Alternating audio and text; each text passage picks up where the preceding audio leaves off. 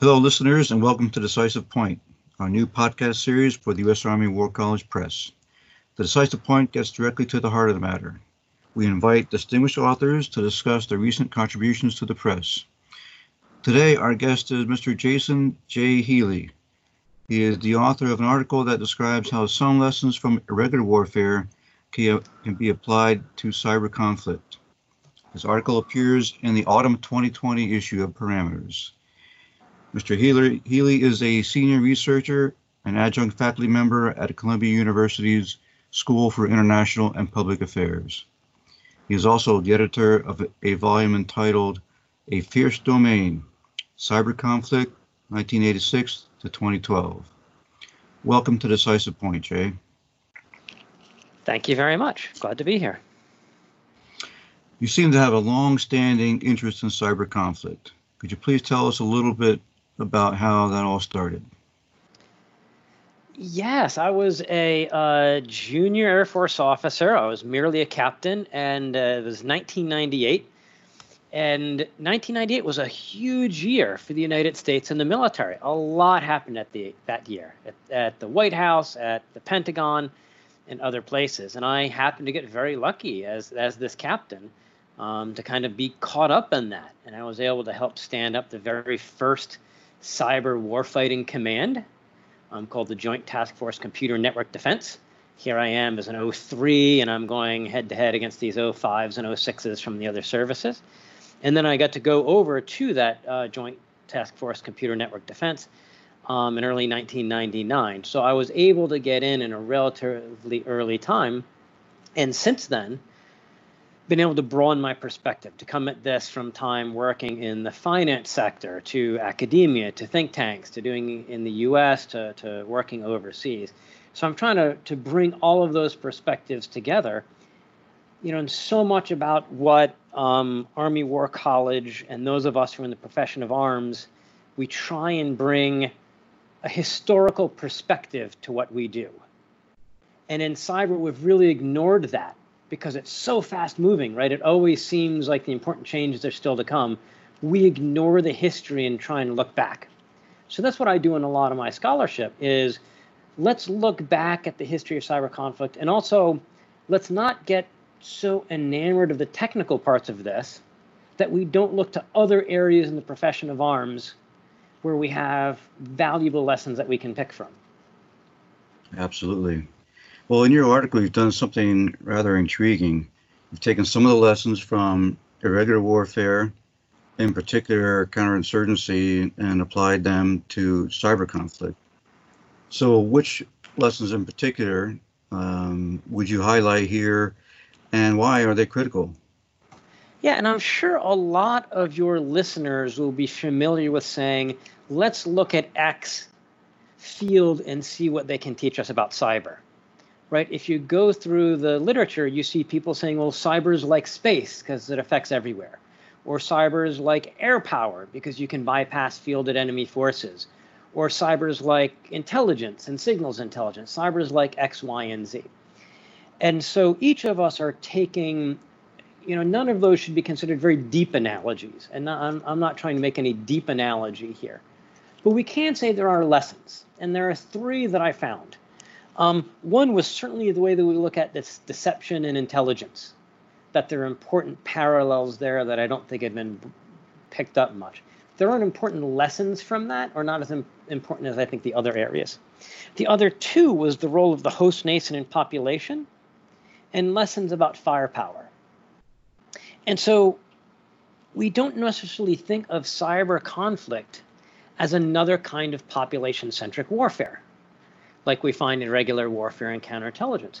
With that mindset, it can change how we think about this, right? You start thinking about, well, maybe success isn't successfully beating the adversary, it's winning, I hate to say the phrase hearts and minds, but maybe it's winning over the other non-combatants in this space. And it's a really big difference here, because when we normally think about cyber conflict, if you read the doctrine and the strategies, it's as if the private sector doesn't even exist. At most, we'll tend to say, well, we've got to remember the private sector owns 90% of the critical infrastructure, but it goes way beyond that. Any time in cyberspace we're sailing past the breakwater, you're in networks that someone built for their own purposes. Civilians can't flee the battlefield because they built it with their own money. And the Department of Defense uses this euphemism, gray space, right? Their stuff is red space, our stuff is blue space. Everything else is gray space, which is a euphemism for public property. And so to take the concept of host nation, the host nation in cyberspace can be analogized to these technology companies and cybersecurity companies that are building and maintaining cyberspace for their own purposes. Companies like Microsoft and Google and Verizon and PCCW and Deutsche Telekom and British Telecom and Orange and the rest. And so they bring incredible capabilities that the DoD can't really replicate. And yet we are trying to do that, right? Cyber Command, for the first years of its existence, tried to say the answer lies at Fort Meade, the home of Cyber Command, instead of saying, what is it that the host nation can do and what is it that we can do? Right. Well, let me shift to your conclusion, where you say there may be no military solution for countering cyber attacks.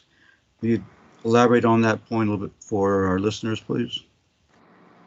Yes, I mean, certainly and this gets to the third lesson, that especially traditionalists in the military come at this, it's always going to come down to maneuver and firepower, right? It was always going to have to bring heat blast and fragmentation against the adversary to get them to follow our will. And some of the lessons of irregular warfare are, sometimes it's not a positive correlation between firepower and outcomes, right? Between looser rules of engagement, between looser operational constraints, which is what's being argued for now in cyberspace. And actually not just argued for, but achieved, right? Sometimes when you get looser rules of engagement, you bomb Afghan weddings, right? You end up, by unleashing more firepower, you're making the situation worse for yourself, right? And this is what's in the, in many of the pages of your journal has come out and said, you've got these paradoxes. And a lot of time, the use of more firepower isn't going to make your situation better. You've got to find other ways other than the end of a gun to convince people of your way and to be seen as legitimate. And we accept that. Again, we might argue it, of course, if we're talking about Iraq or Afghanistan or counterinsurgency, other kinds of regular warfare. And that thinking hasn't, I think, been brought to cyber conflict, right? Just like we say, to win in counterinsurgency, you can't just have a military win. You've got to have the host nation be seen as the legitimate power and take the legitimacy away from the insurgents. It's not just going to be a military solution. The military should be a smaller part of that. And if we defund, for example, the State Department, we're going to need to buy more ammunition. I'd love to bring that kind of thinking more into cyber conflict so that we're not solely thinking of a military solution. And we're pretty close to it right now in cyber conflict, of seeing DoD as the one that's going to save the day. Right. Jay, thank you so much for your insights and for your time today. It's been a pleasure having you on Decisive Point, and thank you also to our readers, our listeners. We hope you've enjoyed this episode of Decisive Point. Thank you.